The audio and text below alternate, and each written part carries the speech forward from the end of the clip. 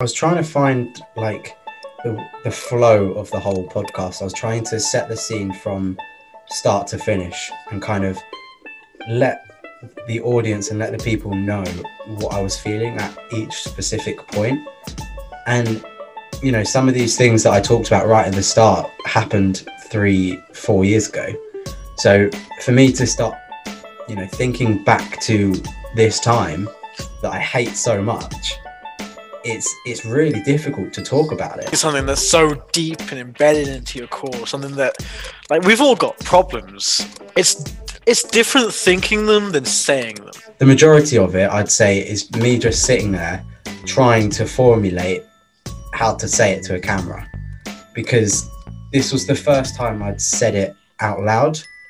I'd always thought about it in my head, but I'd never actually said anything out loud about it.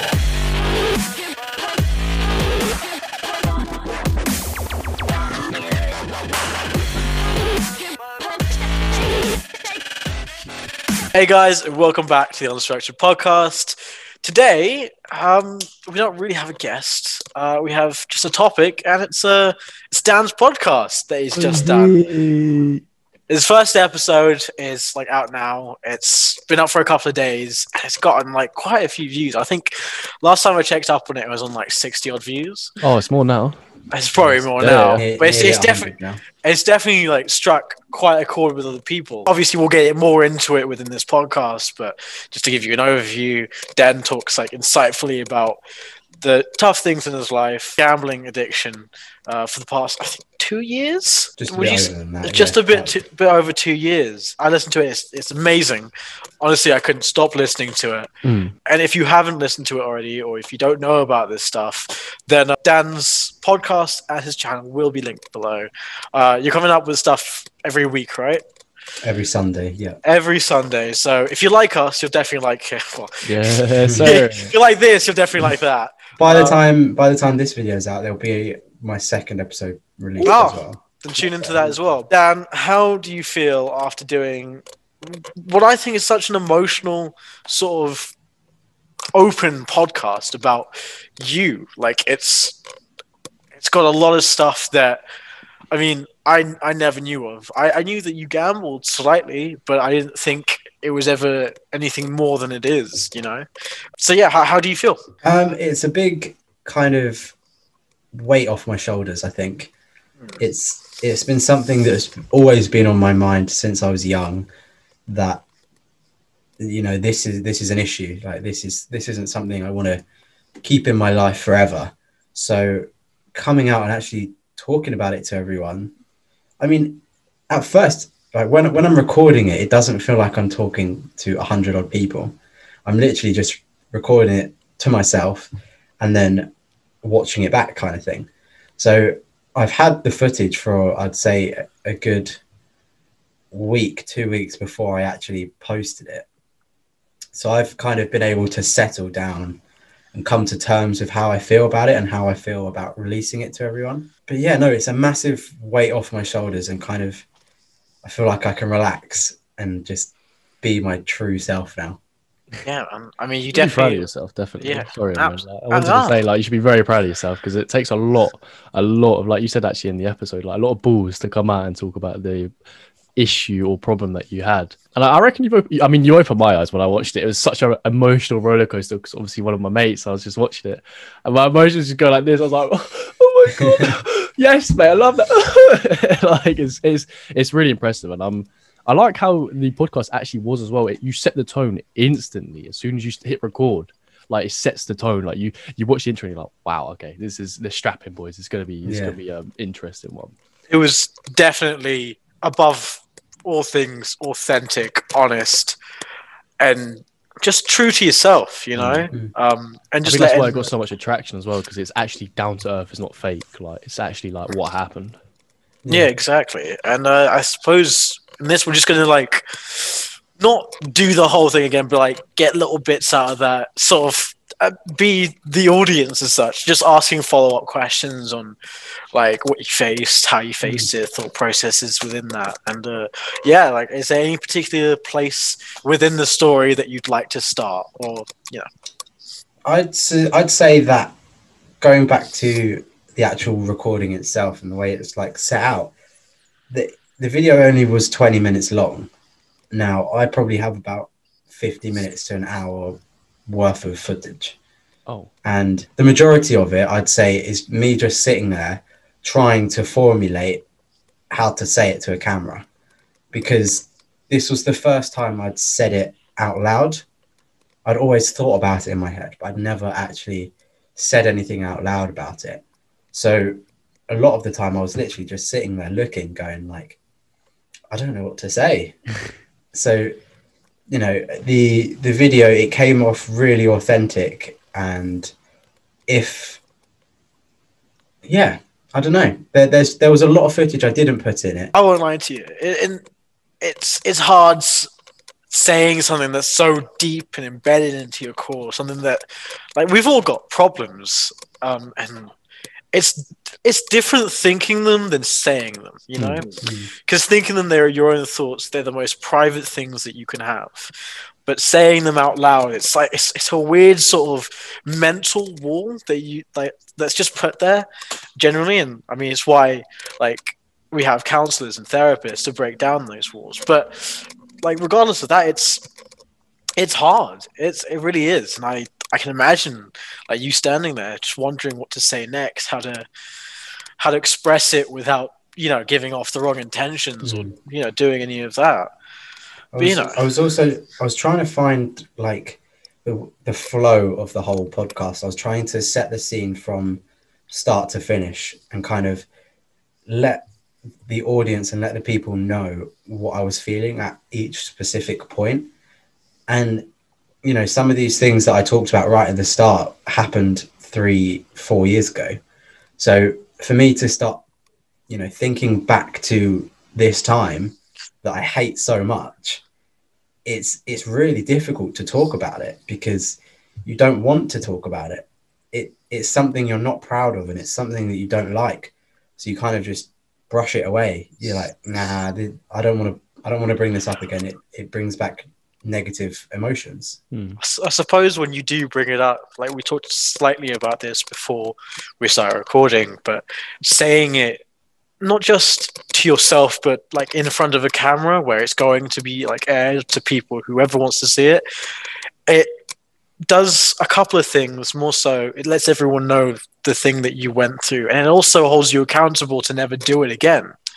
Because you've now said to 100-odd people who've watched your podcast that, look, I went through this and I'm never doing it again. It's accountability, you know? Yeah, accountability is something I take really seriously. And I'd say one of the reasons why I probably never told anyone about it or, you know, spoke about my issue before was because I was never ready to be accountable for my own actions. I was never ready to come out and say that I've spent this amount of money on this and it's all gone. But now I feel like I'm in a better mind space where I can say that this is something that happened in my life. I'm not proud of it, but this is where I am now and I'm accountable for my actions. At what point did you feel like, okay, I'm ready to be accountable for it? Was it as you started recording? Was it months prior where you thought, all right, now I'm going to start being accountable for my actions, regardless of whatever future episodes you might make on this? Like, what was that point in which you started to feel like you had to be accountable? In terms of being accountable, I'd say it goes back to the first lockdown that we had in March of 2020, where I decided to actually try and lose some weight and document it while I was doing it. So I was posting every day on my Instagram to try and keep myself accountable for actually doing it. So in terms of that whole principle, I'd say it dates back almost a year now. In terms of when I decided to implement that into gambling was probably just before I went away to the National Stud. I'd been working constantly throughout the week at a pub, and the majority of my wages would go like that on just gambling. And I was getting sick and tired of not being able to go out and do things with my friends not being able to treat people in my life that I love dearly and that I want to kind of make a fuss of sometimes. I was getting sick and tired of not being able to do such things. And then when I went over to Newmarket and worked on the National Stud, it actually made me realize that there's more to horses and the whole horse racing industry than just gambling. And it really opened my eyes up to the fact that I can still be in this industry and not have to gamble my savings away. So yeah, accountability, I'd say it dates back to March, but I started implementing it when I was over in Newmarket. All right, nice. Now I want to run it back slightly for the purposes of properly explaining your story and the journey that you went through to come here. At what point did you find yourself, or did you come to the term of like, oh, this isn't just a habit? Because loads of people have, they put an odd bet on, it's enjoyable, it's like a hobby. But this is no longer a hobby, it is now an addiction. When was that association made? There was a key moment where I was gambling online, and I can't physically gamble online for many reasons, because there's this company or website you can go to called GamStop, and you put your email and everything in, and it blocks you from every single gambling site there is. Okay. But at the time I hadn't done this, and I wasn't taking it that seriously. And I remember I put £10 into my account at the time, and I went on the casino online and got it up to £900. Wow. My overdraft at the time was £800. Oh shit. So Okay. this was the time that I thought, wow, I can clear my overdraft. I'm done. This is it. I'm secure. Okay. I'd say half an hour later, it was all gone. What? Half an hour and losing close to £1,000. Yeah. How'd you feel? Distraught. Like, it's hard to put into words, but when you don't have that much money in the first place, and then you win such a huge amount of money, to have that feeling is amazing. You're like, yes, this is it. I can clear my overdraft. Problem solved. But yeah, the feeling inside me at the time wasn't that. I didn't feel like this is problem solved. So I continued doing the stakes on the casino because I thought, well, let's just go until I lose, kind of thing, and then I'll stop. But that ended up me being stupid enough to actually lose it all, and it all went because I was upping my stakes, and then before you knew it, I lost £100. So then I was like, right, let me try and get that back and leave straight away. And then you lose another £200, and it goes and goes and goes. So that's something that stays in my head as a point where I knew this was more than just a hobby. That feeling of distraught can't, I don't know, I suppose, yeah.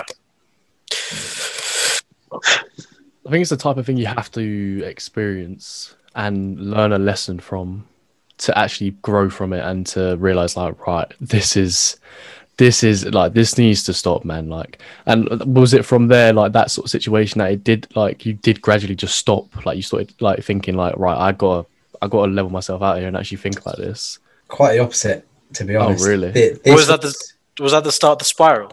Yeah, this was where the spiral really kicked in, because I realized in such a short space of time I could win a lot of money. So my brain was like, this is just do it again. Yeah. Do it again and then leave.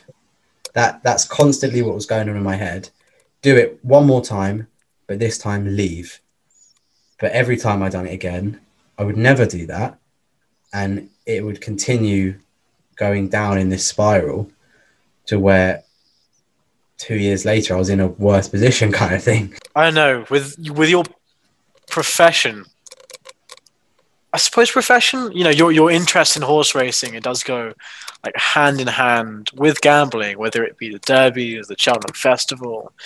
It's, you know, part and parcel. Do you think that, like, going into, let's say, a 2-to-1 bet with your knowledge of all the horses? Because I remember back in the day, this is something that I don't think any of our viewers will ever find again unless you want to release them. But I remember back in the day, you made a YouTube channel dedicated to put in like what bets you should put on horse racing. Did you think that your knowledge of horse racing was better than the odds that you could take? I think yes, definitely, because there was a point where I was actually thinking about becoming a professional gambler. Like this was the route I was actually going to take. Now, it's kind of laughable to think that a professional loser wants to be a professional gambler. How does that work? I mean, it worked for Logan Paul, didn't it? That you're not wrong. You're not wrong. Sorry. Oh no. But yeah, I created that YouTube channel, which it's no longer in existence. All videos are deleted. But I kind of created that content because I wanted to be in the industry of racing and horse racing, but I never knew about a way that I could get into it other than gambling. So the ideas I had behind it were, start creating content that you'll look good in because you'll potentially have a winning bet and you'll make money from it as well. But obviously, I think I posted about 4 or 5 videos putting up different selections and none of them won. They all lost. Yeesh. So, well, it was at that point I then cared too much about what everyone else thought and deleted all the videos, got rid of them all, and pretended like it didn't happen and brushed it under the carpet. Yeah. And it's only now that, looking back on all of it, I realized like probably wasn't the best way to go about it. But now, yeah, I suppose now that I've been opened, my eyes have been open to other ways I can get into the industry, like the stud farm, for example. I realized that I don't actually need this in my life to be able to do what I want. Yeah. And that's a big game changer for me because now I can actually watch the races, document it, not have to have a bet on the race, and just enjoy it for the pure entertainment value. I missed that. Fair. And like, I can imagine, you know, watching a sport, I'm not really into horse racing, as our viewers have kind of gathered from previous podcasts, and I don't think George is too much either. Nope. No, but like, in the comparison of like football, you love to see it, you love to watch it, thrills, the excitement, the highs and the lows. But yeah, I suppose like it's learning like what you can enjoy, and you don't have to pitch best on it. But one thing that I want to draw attention to is the influence of horse racing, not just in your late teens, but also in early on in life. When you were growing up, was there anything that was there anyone who, you know, showed you about gambling or showed you about like horses and racing and things like that? So my nan, who is no longer with us, unfortunately, she loved to have little tiny bets on things in greyhounds and horse racing, things like that. But she'd keep it very small and it wouldn't be anything too extraordinary. My dad was another big influence. Like, yeah, right from when I was young, it would be me and him going to race courses, me and him. It was our way of kind of bonding together, to be honest. Yeah.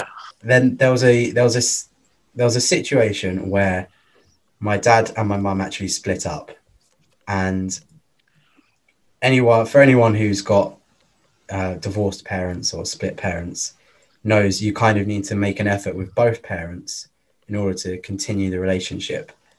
Now, the relationship between me and my dad was mainly focused and centered around racing and horse racing. So I felt like a kind of like I should be involved in this too.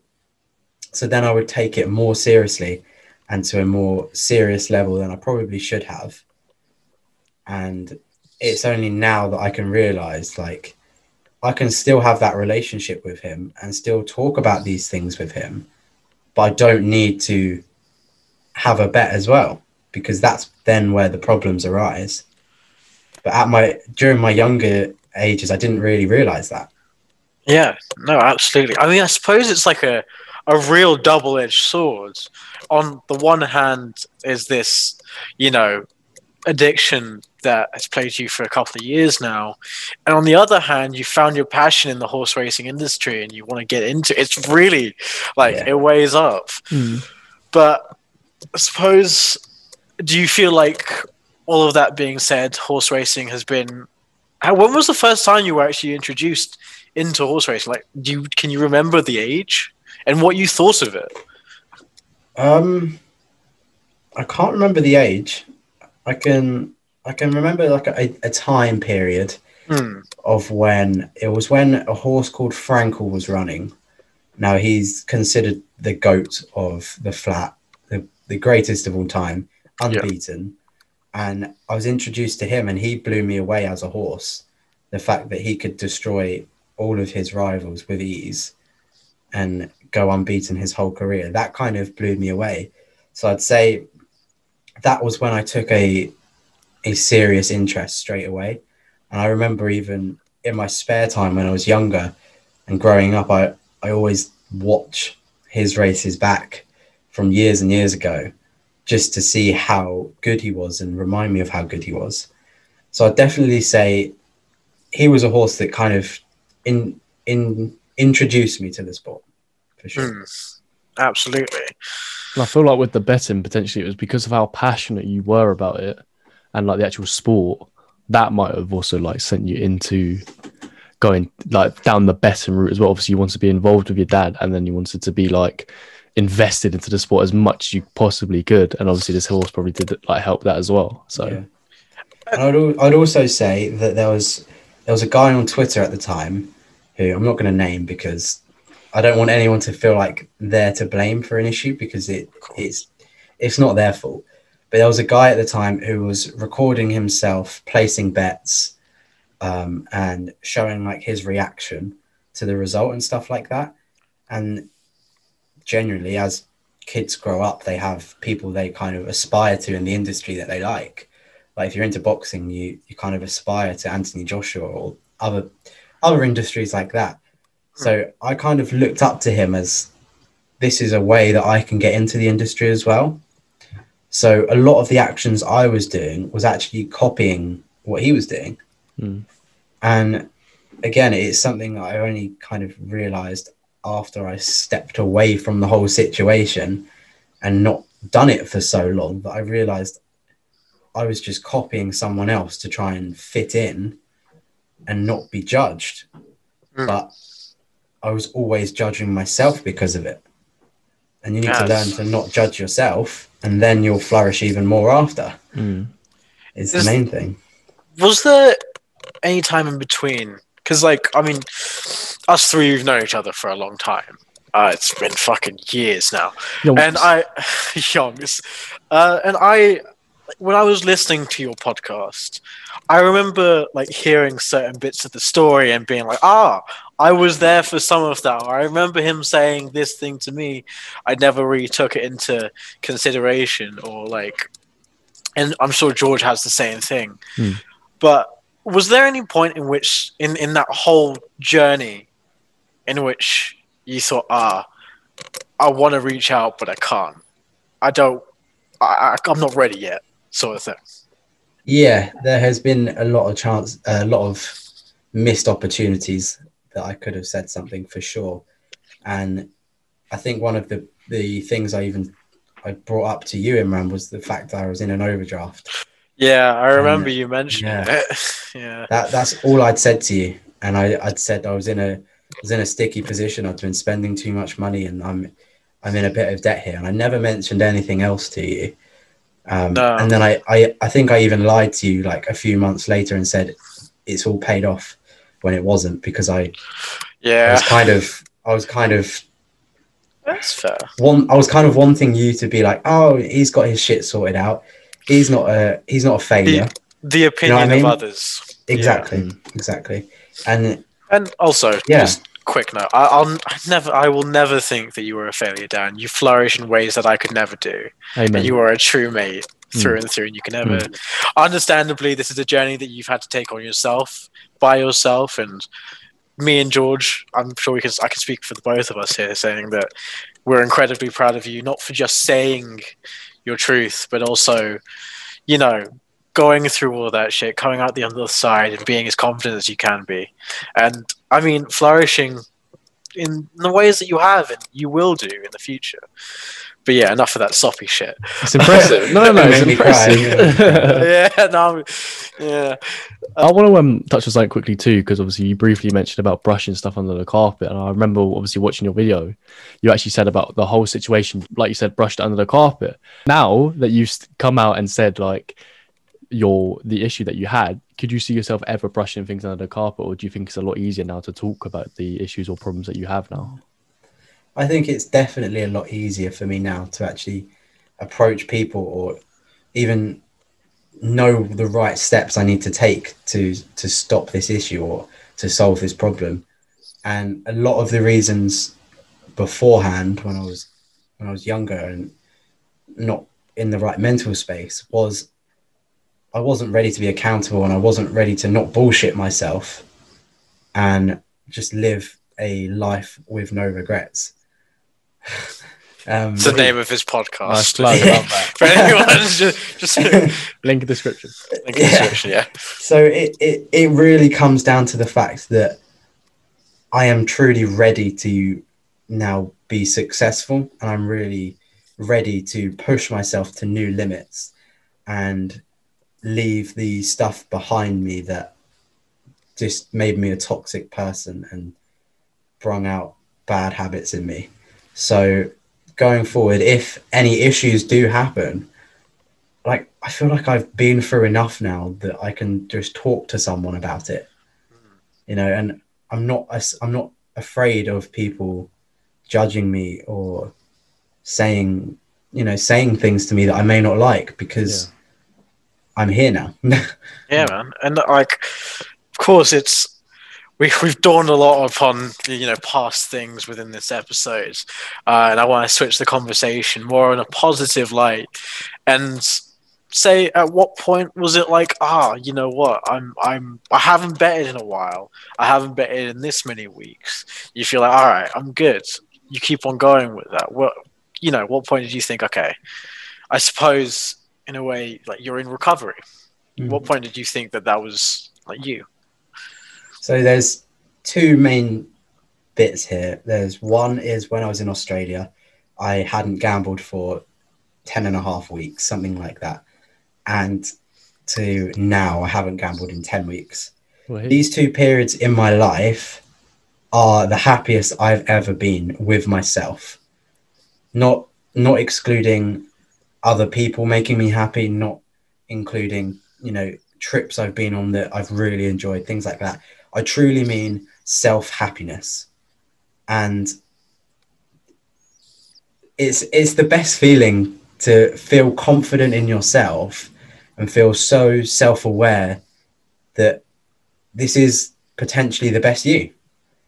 And this is why I kind of released the episode, to kind of push this message to people that it does get better. Those times that I were in, I don't want that to be my story.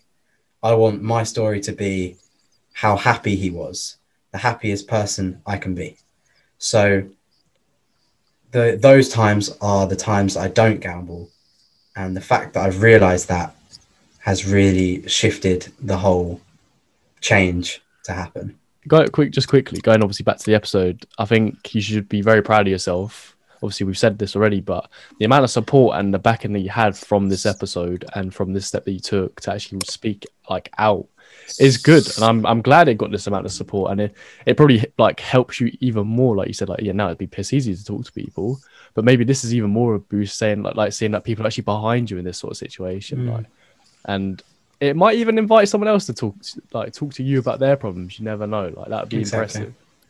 course. And like off the back of that, I want to like outline something that I see, and also is very related to this subject. But Dan, what is your opinion on sort of the saying "when the fun stops, stop"? The slogan of preventing gambling addicts from continuing on going, and sort of that whole campaign. Because gambling can be a hobby, but it can also have its detriments. What is your opinion on that, having gone through the motions? I'd say when the fun stops, stop is a very good saying because it is straight to the point, as in, if this is more than a hobby and you're not enjoying it anymore, then don't continue. However, just simply saying to a gambler or an addict of anything, stop, never, ever works. It's so relatable to anyone who's addicted to something. If you just tell them to stop doing it, it's not going to do it. So, or they're in denial. Exactly. So I'd say eventually that slogan needs to become something else. But what, I really don't know, because it's a difficult thing to maybe, if the fun stops, tell someone, like, you know, rather than stopping and dealing with all of your issues yourself, by when the fun stops, tell someone, it then becomes, you've opened the conversation and you're kind of attracting the help and the support that you need. I suppose in a way it's weird. I know that not all addictions are the same, but if I were to sort of put it in another context, it's like saying to a heroin addict, when the fun of heroin stops, stop. It's not that easy. There's a whole psychological factor that goes into addiction, or just wanting to feel the highs and not suffering with the lows. It's a tough thing, and obviously you've gone through it. I'm curious now for the future. So for the future of you, Dan, do you reckon in the future, hopefully, I don't know whether you're planning to have kids in the future. I've never really asked, but okay. I think this is going here, but okay. But if you were to have kids in the future, do you reckon that at that point you would have taken on sort of gambling as a hobby? Do you think it's going to completely shut out of your life from now on, or do you think is it going to be a part of your child's life, like it was a part of yours?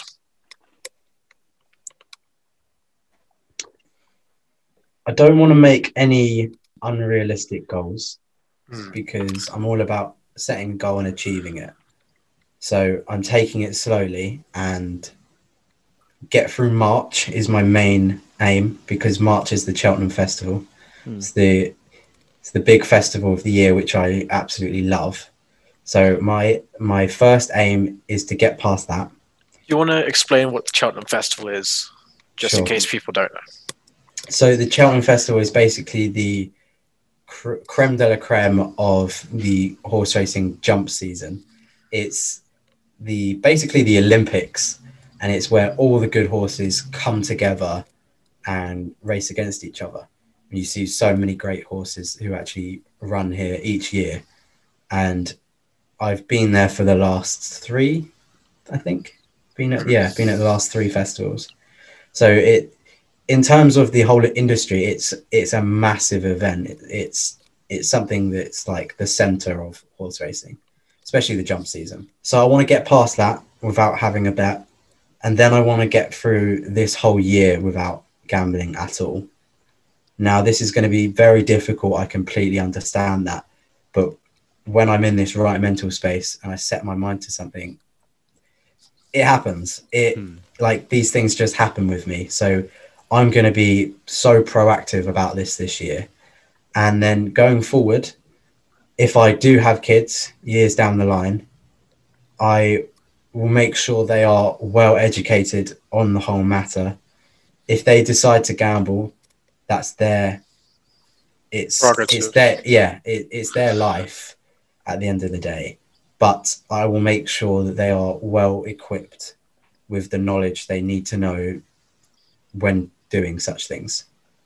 That's fair. With Cheltenham then, so say this year, so say technically it should be easier this year because you're not actually at the event. So it's just all going to be online based, which is still not going to be easy to avoid the betting, right? Say you do, and that's fine. What happens if when next year, hopefully, fingers crossed, fucking touch wood, everything will be up and running again. You can go to the Cheltenham Festival, you can have a bang and laugh. Like, what happens? And even when we go, what's going to happen there? Are you going to give yourself like a grace period and just be like only a set amount of limit, like a set limit? Sorry, because I think personally that if I was in your sort of shoes, obviously it's so hard to say, but say for example, you're all there with a group of friends, you're drinking, you're probably at this point not really thinking properly, right? What happens then? Are you going to try and like stay focused and be like, right, everyone else around me is doing it, but this is not me. I've said to myself like I'm not going to do this no more. I'm assuming you probably will be tempted, but what's your sort of thought process to that? See, with things like the Cheltenham Festival, if I, a few years down the line, want to have a small stakes bet where I maybe bet on 4 or 5 horses throughout the 5-day meeting, I will potentially allow myself to do that. However, right now is my focus. Wow. So whether it be a couple of years down the line that I actually do or not, it's all about today and then tomorrow and then March and then the year. So I'm really trying to repeat it in my head to get through this entire year and then reevaluate my situation after that. Because I've never, apart from these last 10 weeks, I've never had a week without gambling, really, which is bizarre. Yeah. Because I don't know what the other side of it's like. Like this whole year, I could go no gambling and realize I've saved so much money and realize that I don't need to gamble in order to enjoy the sport for what it is. So I think this year is really going to be a learning curve for me to see where my future takes me. Well, I personally think you will do this because every time you've said something, like for example the keto diet, every time you've said something, you have stuck to it, and you're so competitive at sticking to it, like it's ridiculous. And I think personally, the mental state that you are now, and I think by releasing this video and talking about this problem has helped it even more. Which is it's made you like an arrow through the wind. You're going, man, and you're not going to stop until you've completed this goal. And personally, I'm proud of you. Thank you. So I have a question in which it's normally asked to our guests, and I suppose in this sense, you are the guest talking about your, the things that you've been dealing with. Where do you see yourself in terms of this issue in 5 years' time? Love that. Let's go. Okay. It's usually me asking this question. Yeah, I know. I see myself in a much better place and happy with the decisions that I've made at this age and not regretting the fact that I haven't gambled. And I see myself in a much better financial space and place than I currently am and that I was back in the day or a few years ago. I've never really been able to save a lot of money because of this issue. So hence why one of my New Year's resolutions was actually to start saving money. Like it all kind of relates to this one issue. So in 5 years' time, I want to be able to save a lot more money and realize I don't regret my decision. Nice. Yeah, man. I like All right. And I feel like with that, we can end it off there. So if you haven't already seen Dan's episodes on his channel, definitely go down to the description. You'll see it. The podcast is called No Regrets. It's also streaming on Spotify, and so are we. So if you fancy it, watch both. And I think that's all. That's all. If you also, a little disclaimer, it might be a bit late in the video, but if you're still here, if you're struggling with any of the things that Dan obviously is mentioned within this podcast, we all implore you to please talk to someone, whether it's your mum, your mate, your nan, I don't know, anyone. If you know us personally, reach out to us if you fancy. I'm sure we won't mind. And that will be it from the Unstructured Podcast for this week. And we'll see you next Friday. In a bit, guys. Bye.